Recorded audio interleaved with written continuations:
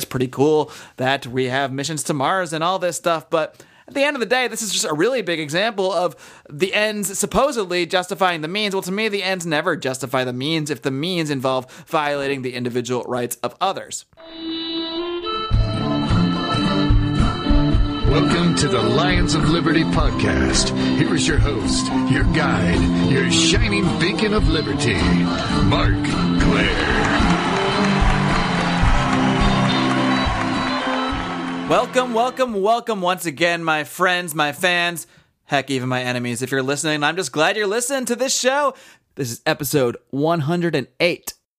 Now, before we get into the show today, I would be remiss to not tell you about this amazing concept of health sharing and the package that our sponsors from Health Excellence Select have put together. If you have been frustrated with your health insurance, as I once was myself, head on over to lionsofliberty.com/health for more information.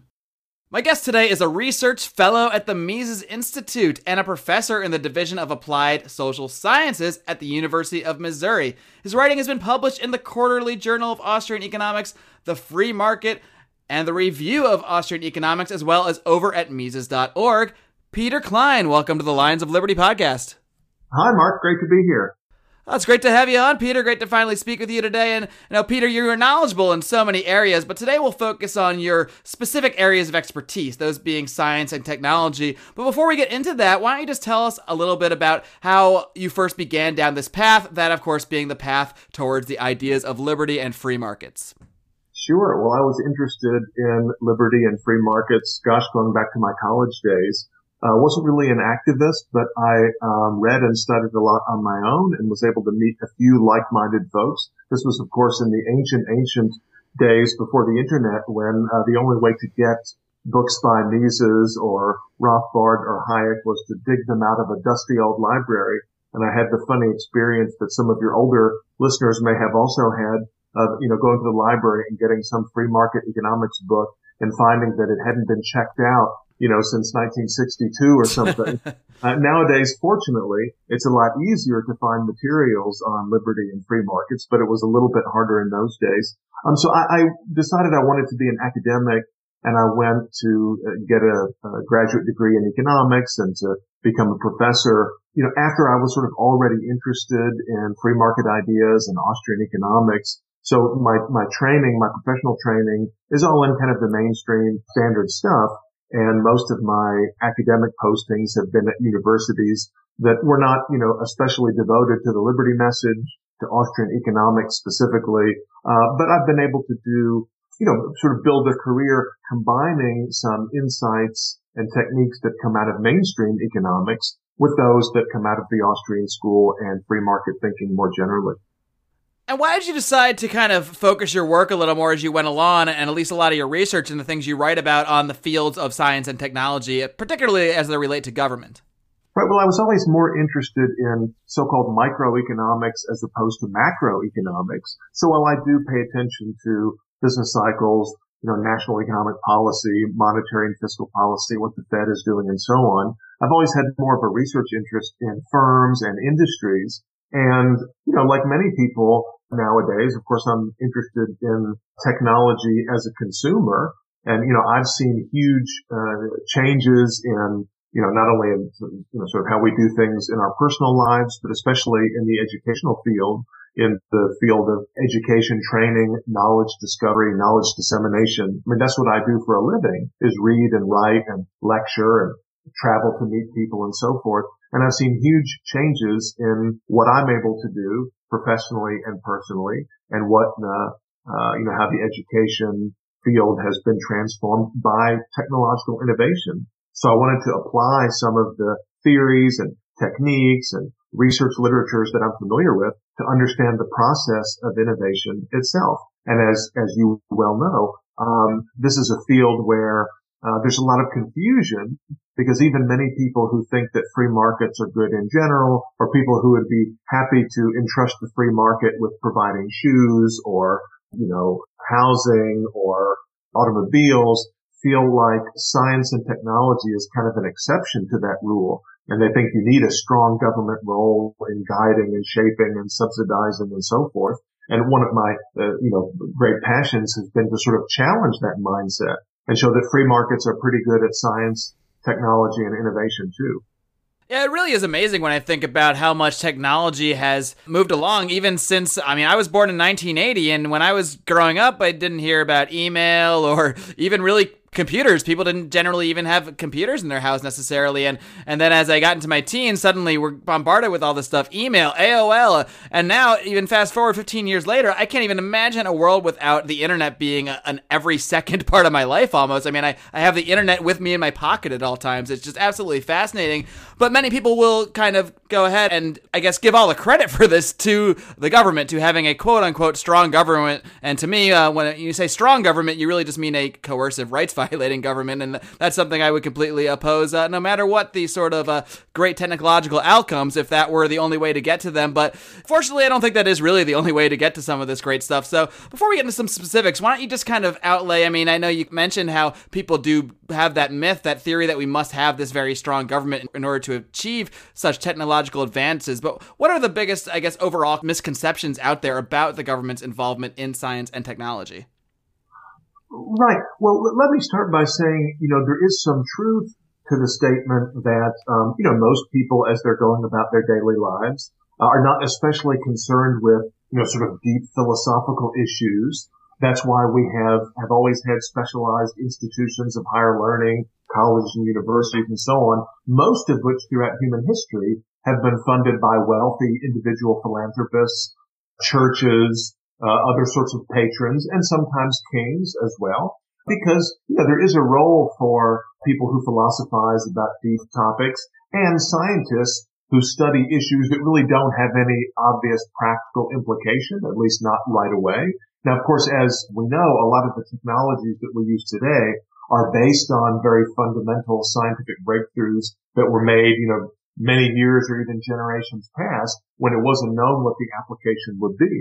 So it's true that there is a sort of a special place in the economy for things like basic science. The question is that something that we need coercive government to do, or can we rely on free market forces to do it? And one of the things that we've seen in recent years that's sort of interesting is there's been a huge increase in non-government spending on real pie-in-the-sky basic science, wormholes and, all sorts of things that don't have any obvious practical implication. But private companies have been funding a lot of basic scientific research. Philanthropy, of course, funds a lot of basic scientific research.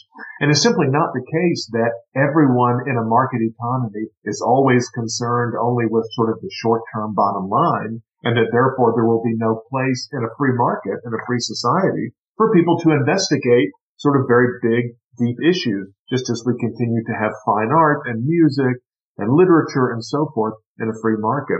Now, the reason that this is important is because there's this sort of philosophical divide or important divide between so-called basic science and applied science. Now, most of the critics of the free market will point out that, companies like Microsoft and Google and, Apple and so forth are very good at doing applied science, right? They can build a device that you can hold in your hand that will do cool things, but they're so short-term oriented, they are not capable of doing basic scientific discovery, of investing in technologies that may not pay off right away.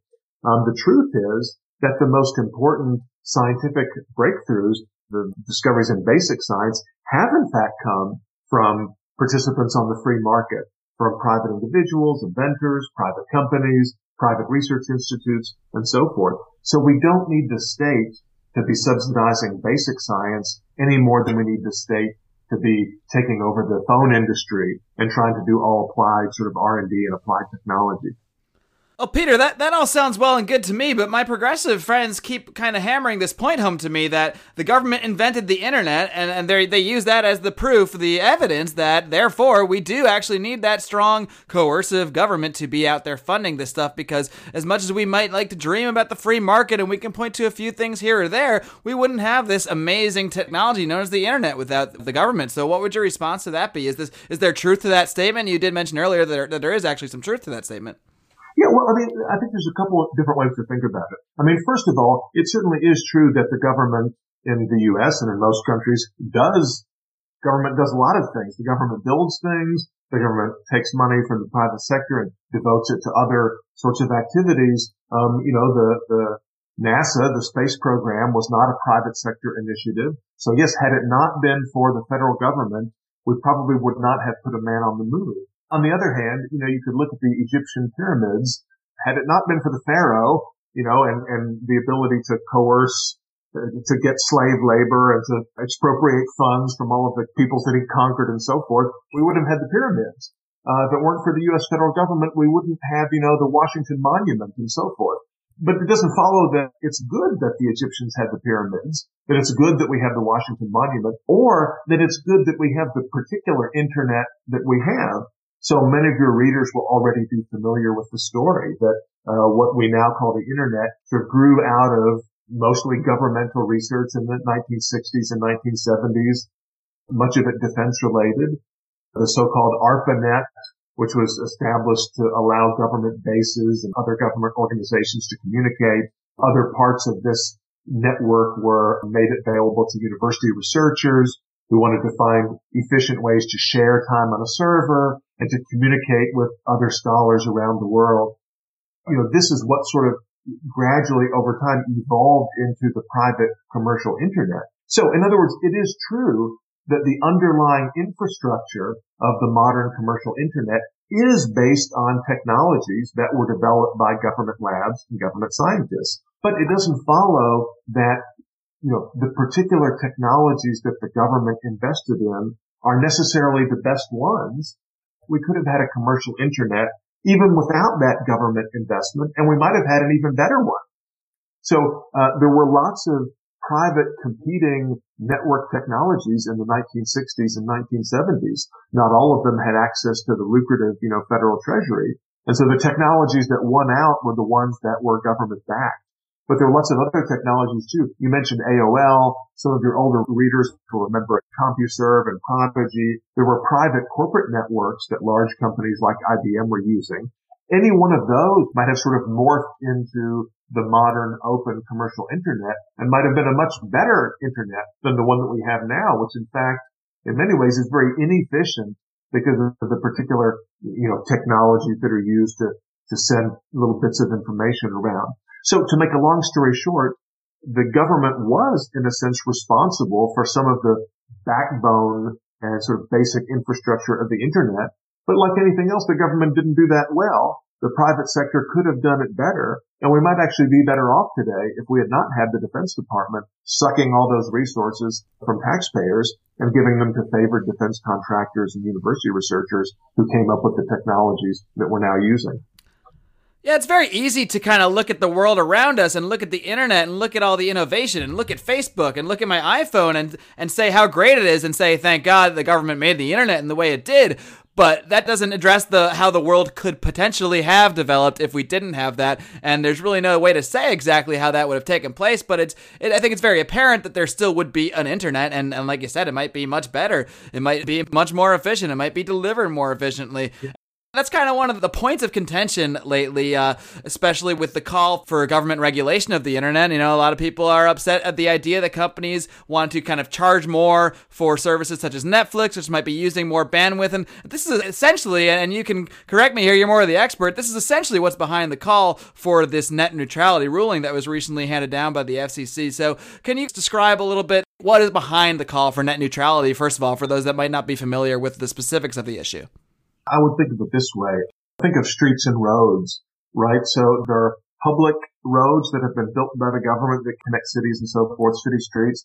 There are also private toll roads. You can think of, toll roads that connect cities. You can think of the roads within a private park, or think about, the way you get within Disneyland from one part of the park to another on the monorail or on the Disney bus or whatever.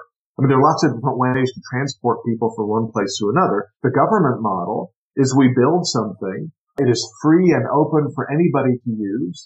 You don't charge prices to use it.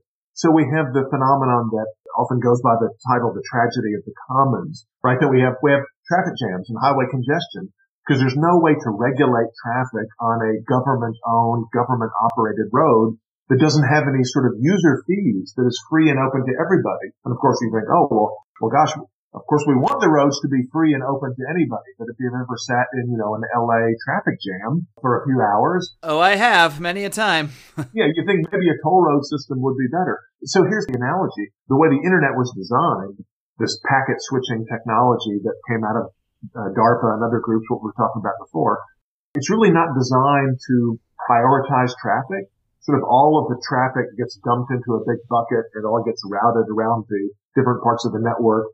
And it's very difficult to prioritize different pieces of information. Now you might think, look, when you're out driving around in your car, if an ambulance is coming up behind you, the siren, the flashing lights, most people will pull over to the side and let that ambulance go through. Why? Because you figure, that could be somebody's grandmother in the ambulance. They're rushing that person to the emergency room. It's a matter of life and death.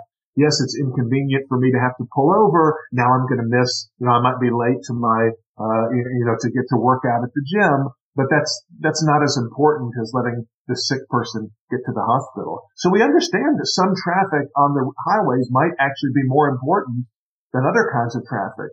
Likewise, on the network, it might be the case that we want to let certain pieces of information go through first. So you and I are doing this interview right now, but we're not broadcasting it live. And even though you and I think this is extremely important stuff, if we had to postpone it till tomorrow, it wouldn't be that big of a deal. Well, what if the same, pipe that our data is shooting down was also needed for, some surgical procedure that's going on right now, and the surgeon in New York needs to consult with a colleague in London, and, it's got to be done right now, and it's a matter of life and death for somebody who's on the operating table. It would be nice if that transmission could get through first. If you and I had some buffering in our conversation, it would be a pain, but we would deal with it. But we don't want buffering in the conversation between surgeons. So we want a kind of network where it's possible for different parties, providers of content, owners of different pieces of the network, receivers of content, to bargain and negotiate and work out deals where you can pay different prices to get different pieces of information through in different ways. We want all the parties in operating on the network like any other commodity to be able to bargain and negotiate and work out commercial arrangements that serve the cause of economic efficiency. So in other words, if my local ISP and a content provider like Netflix or a broadband operator, want to work out some kind of a deal where if I'm going to watch Netflix, I've got to pay a premium, or maybe my provider pays the premium and then bills it to me. If they want to let other kinds of traffic go through more quickly in exchange for some kind of side payment, this is how the commercial world works. This is how a free market works. Parties are free to negotiate things. Just to use one silly example, when you walk into the grocery store, right, you might see a big display right in front of you, Bud Light, and there's a big display with a bunch of Bud Light and some promotional stuff.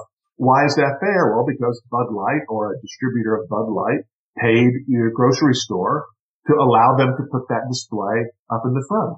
If we had something like grocery store neutrality, that would be a federal law that says the grocery store cannot put any company's product in front of any other company's product. Every company has to have access to the same shelf space in the grocery store. Well, of course, that's not only is that physically impossible, because there's only so much shelf space. You got to have some way of deciding what goes where. It's also not desirable. There may be some products that are better products, or they're being marketed more aggressively, and we want the grocery store to be able to prioritize certain products over others. If I don't like it, I can go to another grocery store. Likewise, I want my ISP to be able to work deals with content providers to prioritize certain items if they want. If I don't like it, I can go to another ISP.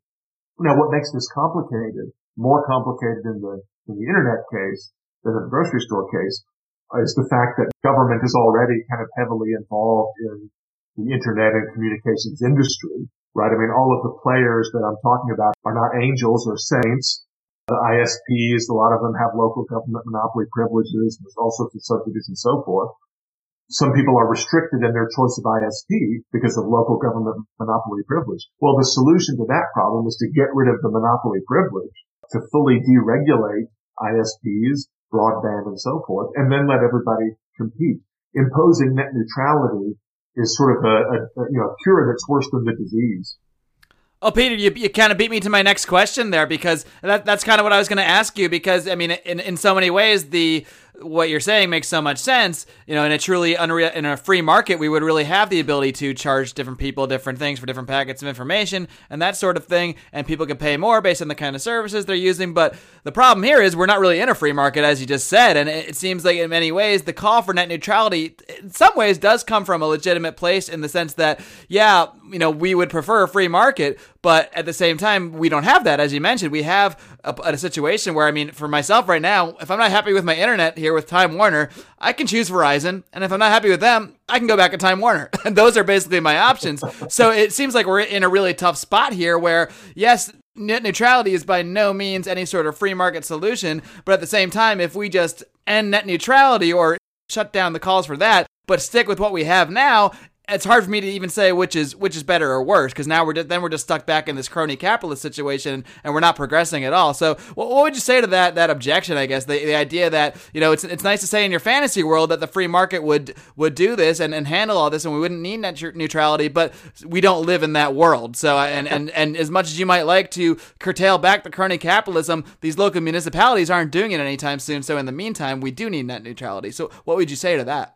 Yeah, I mean, it's a reasonable objection. I certainly understand that sentiment. I mean, the general sort of way to think about this is if you have a bad situation where government is doing a bad thing on the left hand, giving government the power to control the right hand as a way of sort of compensating for or mitigating the damage caused by the regulation on the left hand. I mean, historically, this has almost never been a good situation. This almost never leads to improvement. It basically just gets government regulation. It gets different types of governments either even further, ingrained into this market. It makes things even more complicated, more messy. In my mind, it makes it harder rather than easier for us to ultimately get to the goal of having a true sort of free and open market. I mean, in the case of net neutrality specifically, there are a lot of much more technical analyses of how net neutrality rules would be enforced. But I'm not at all convinced that, even if we said, well, it's never going to get better, the ISPs are never going to have their monopoly power taken away, therefore this is sort of the second best kind of solution. Even in that case, I'm not convinced that the net neutrality rules as they're written will actually make things better rather than worse. But we always, Mark, are looking for small victories, and we'll take incremental improvement where we can get it, even if we can't get sort of the next big thing, the true thing that we want. But I don't think even in that framework, the net neutrality rules that have been recently enacted are moving us in the right direction. And of course, there are other dangers to be kept in mind too. A lot of people, as you know, are worried that, once you give the FCC and other government agencies sort of a foot in the door where they can have some control over pricing, well, what other things will they want to have control over too? Maybe they'll want to have some control over content. Maybe they'll want to have more sort of back doors built into different things to allow the NSA to have easier access and so forth. It's kind of like, I don't know, saying we need the FCC and government regulators to prevent bad ISPs from doing certain things. I mean, it's got a little bit of the, fox guarding the hen house kind of flavor to it. Do you really want to put these guys in charge of making sure that Comcast or Time Warner or Verizon doesn't screw you over? I mean, these regulators don't exactly have a great track record in protecting the consumer. It's much more likely that they'll team up with Time Warner and Comcast and Verizon to screw you over even more. Peter, this is interesting stuff. I got just a couple more questions for you, but first I need to take a minute out to give a little love to our sponsors over at Health Excellence Select. Believe me, guys, I know nobody likes dealing with health insurance companies. It's bad enough that you're sick, but now, thanks to the ACA, you're forced to pay for all sorts of coverage you don't even want or need, and the odds are you are indeed paying for it. I was frustrated too until I did some research and found out about health sharing, where like-minded, health-conscious individuals get together to cover each other's medical costs. And now the fine folks at Health Excellence Select have taken it to another level with a complete healthcare service, combining health sharing with personal care assistance to help you find the doctors that you need at the best price, 24/7 phone access to physicians, along with discounts on dental and vision. And if that wasn't enough, they even have a website that works, if you can believe that. Guys, if you are struggling with a solution to your healthcare needs, look no further than Health Excellence Select. For more information, head on over to lionsofliberty.com/health. So Peter, let's picture for a moment just our sort of fantasy world, a world where we can say there's no net neutrality, and on top of that, there's no sort of crony capitalist structure to the way the internet is delivered. Local municipalities, we can end all those deals overnight and actually have a true free market. So how would you envision that sort of unfolding? Do you think we'd have insanely faster internet right now? Do you think we'd have just a myriad of providers? I mean, obviously we can't really look into a crystal ball, but how do you kind of envision that unfolding if we could get what we wanted, if we could get a scaling back of the crony capitalism, if we could get a rejection of net neutrality? That's a great question. And, you've already sort of given as part of your suggested answer what I would give as my major caveat, namely, sort of I don't know. And the beauty of a free market system is that if we unleash the power of entrepreneurs to figure out creative solutions to things, they would come up with scenarios that you and I can't even imagine today. But, given what we do know today, there are certainly some technological obstacles to getting the kind of fantastic internet that we would want with much higher speeds and much more accessibility and so on, building more towers, finding better algorithms for compressing data and so forth. But I think most of the problems that we have today are not so much technology related, but, they're regulatory and sort of business model related. It's just a question of not having the necessary infrastructure, not having enough bandwidth, not having good mechanisms for prioritizing data. I think we can say if we look across different industries, if you compare, the laptop or handheld tablet or phone sort of manufacturing industries and compare them to the post office or, the DMV or the steel industry or the agricultural sector or other industries that are much more entwined with government, much more heavily subsidized and regulated by government than, say, the, handset manufacturing industry. It's pretty obvious where we see rapid technological innovation and where we don't. And so I feel confident in saying that if we really did deregulate the sort of delivery mechanism, we would have the same kind of innovation, the same rate of innovation that we've seen, in app development or in handheld development or something like that. We'd have faster networks, we'd have, more efficient networks and so forth. One interesting example, one of the great things that entrepreneurs do when they're free to do so, right, is they sort of think outside the box. They come up with new technologies that we might not at the moment think of as potential improvements or substitutes. One thing, an analogy I like to use is electricity, right? So a lot of people compare broadband to electricity. They say, well, look, it's not efficient to have, 18 different companies competing to provide you with electric service because then you'd have to lay all these extra wires. There needs to be just one set of wires going through neighborhoods, one wire going to your house. And so unfortunately, we need to have a monopoly electricity provider, and we'll try to regulate it so it doesn't charge prices that are too high, but you really can't let the free market provide electricity. Well, if you believe that the only way to get power into your home is through a wire, then that's the way you would think. And if we set up a regulatory system like that, it may be that we never have anything other than a wire because there's very little incentive for somebody to come up with an alternative. But hey, suppose that entrepreneurs come along and develop some kind of hydrogen fuel cell technology. Right, Mark, imagine that you had a little fuel cell the size of a brick that could power your house for a month. That sounds awesome. Yeah, every month you go to the store and get a new one, or, like the Culligan man comes to your house and gives you a new brick once a month. And there are hundreds of different companies you can choose from to provide these bricks. You wouldn't need any wires. Likewise, there might be some totally different technology for getting information, to your home and to your office that does not involve a satellite, that does not involve a fiber optic cable coming to your house. I don't know what that is, but I have every confidence that somebody could come up with some alternatives if we gave them the incentives to do so.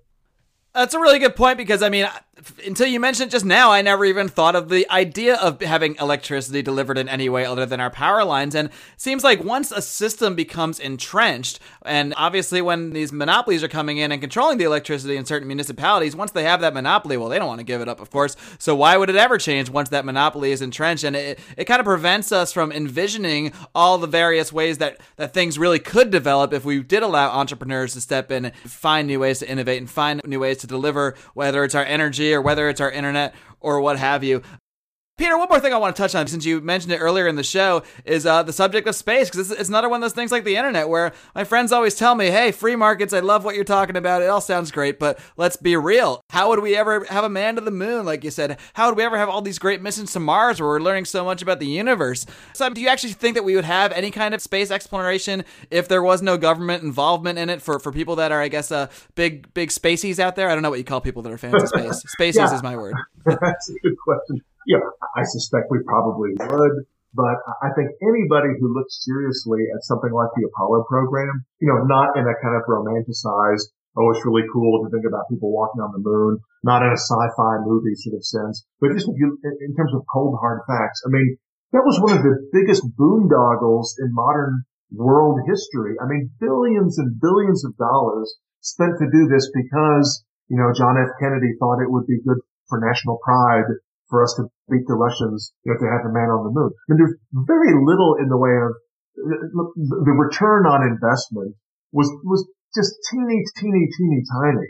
And people say, oh, well, yeah, but what about all these technological spin-offs?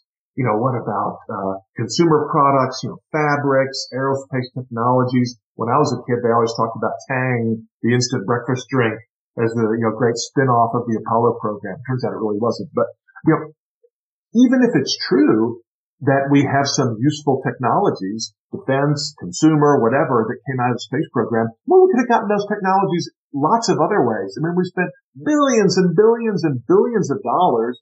They're basically thrown down a sinkhole. They provided employment for a lot of scientists in Houston and, other cities around the world. They got a lot of headlines. The government used it as a matter of prestige and so forth.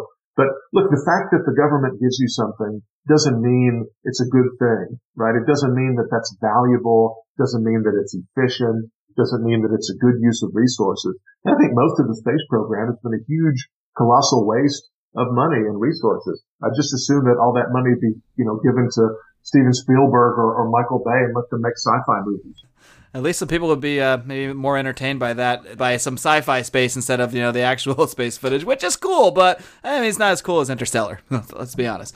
By the way, I mean, not to be too flippant about it, but there's a lot of studies of sort of, space and military and defense technology, and it turns out that they're hugely overhyped. So just to give you one more example, your listeners, radar, we often hear that had it not been for World War II, government spending on defense during World War II to do the R&D, to develop, radar systems, then we wouldn't have the modern commercial radar technology, and we wouldn't have a commercial aviation industry like we have today. It turns out if you look at the details carefully, the 1930s, 1940s, there were several competing radar technologies, and the government chose the least efficient one, probably for crony reasons. Somebody got a payoff somewhere, and ended up sticking that technology on, fighter planes and ground stations.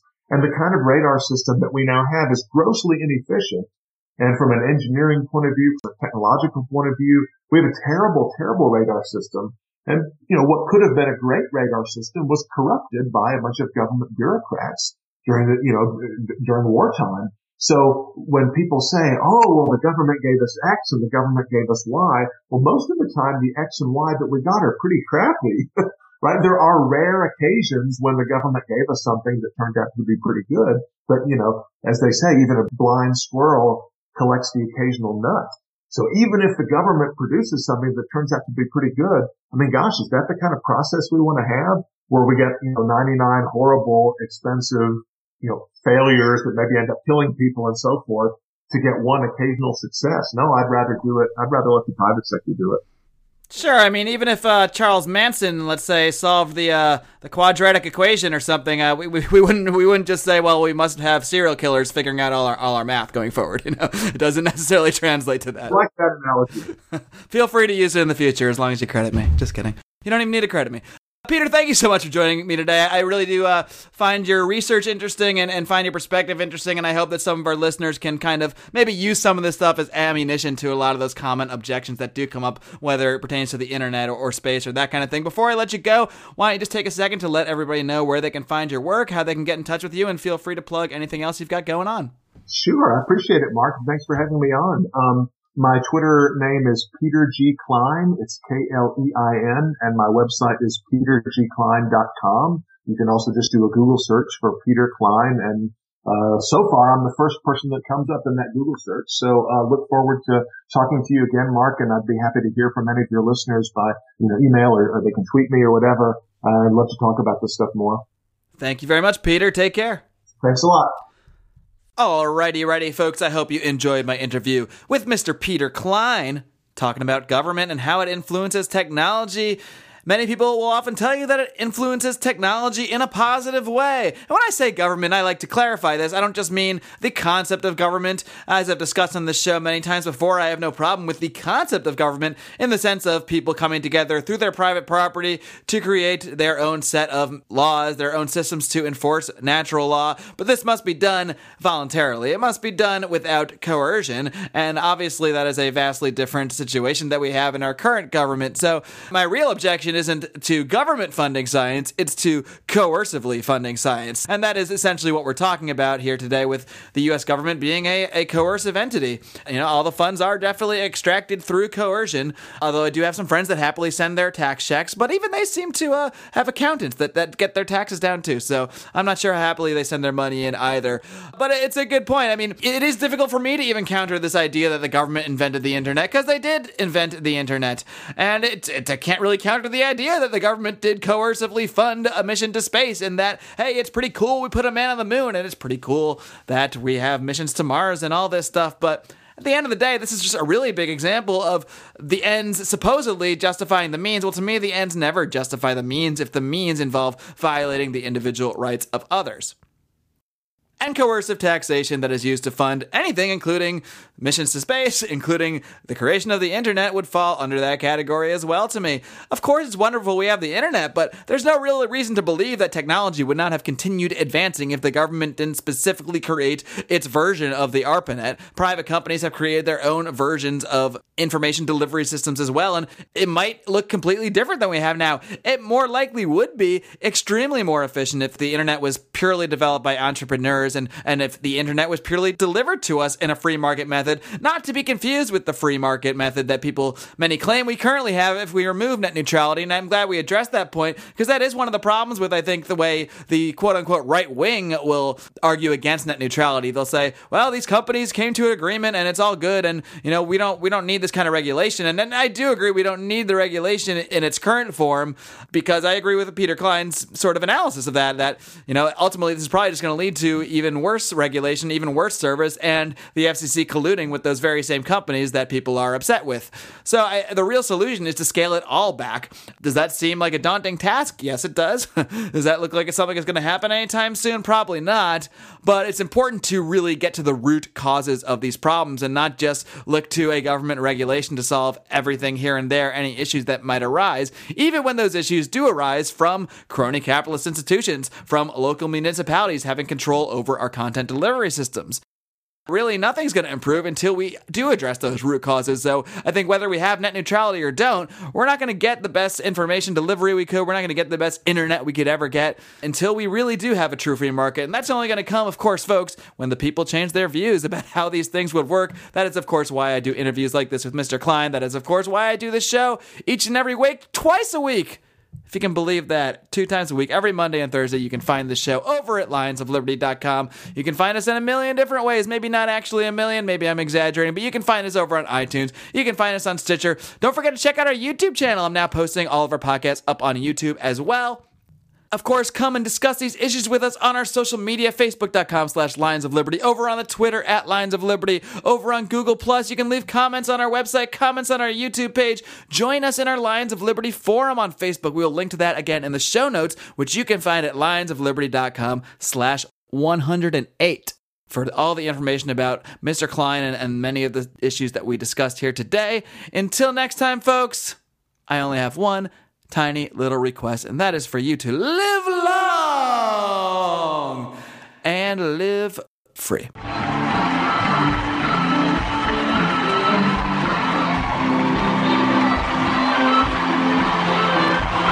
Head of editing and mastering is John Dahlman.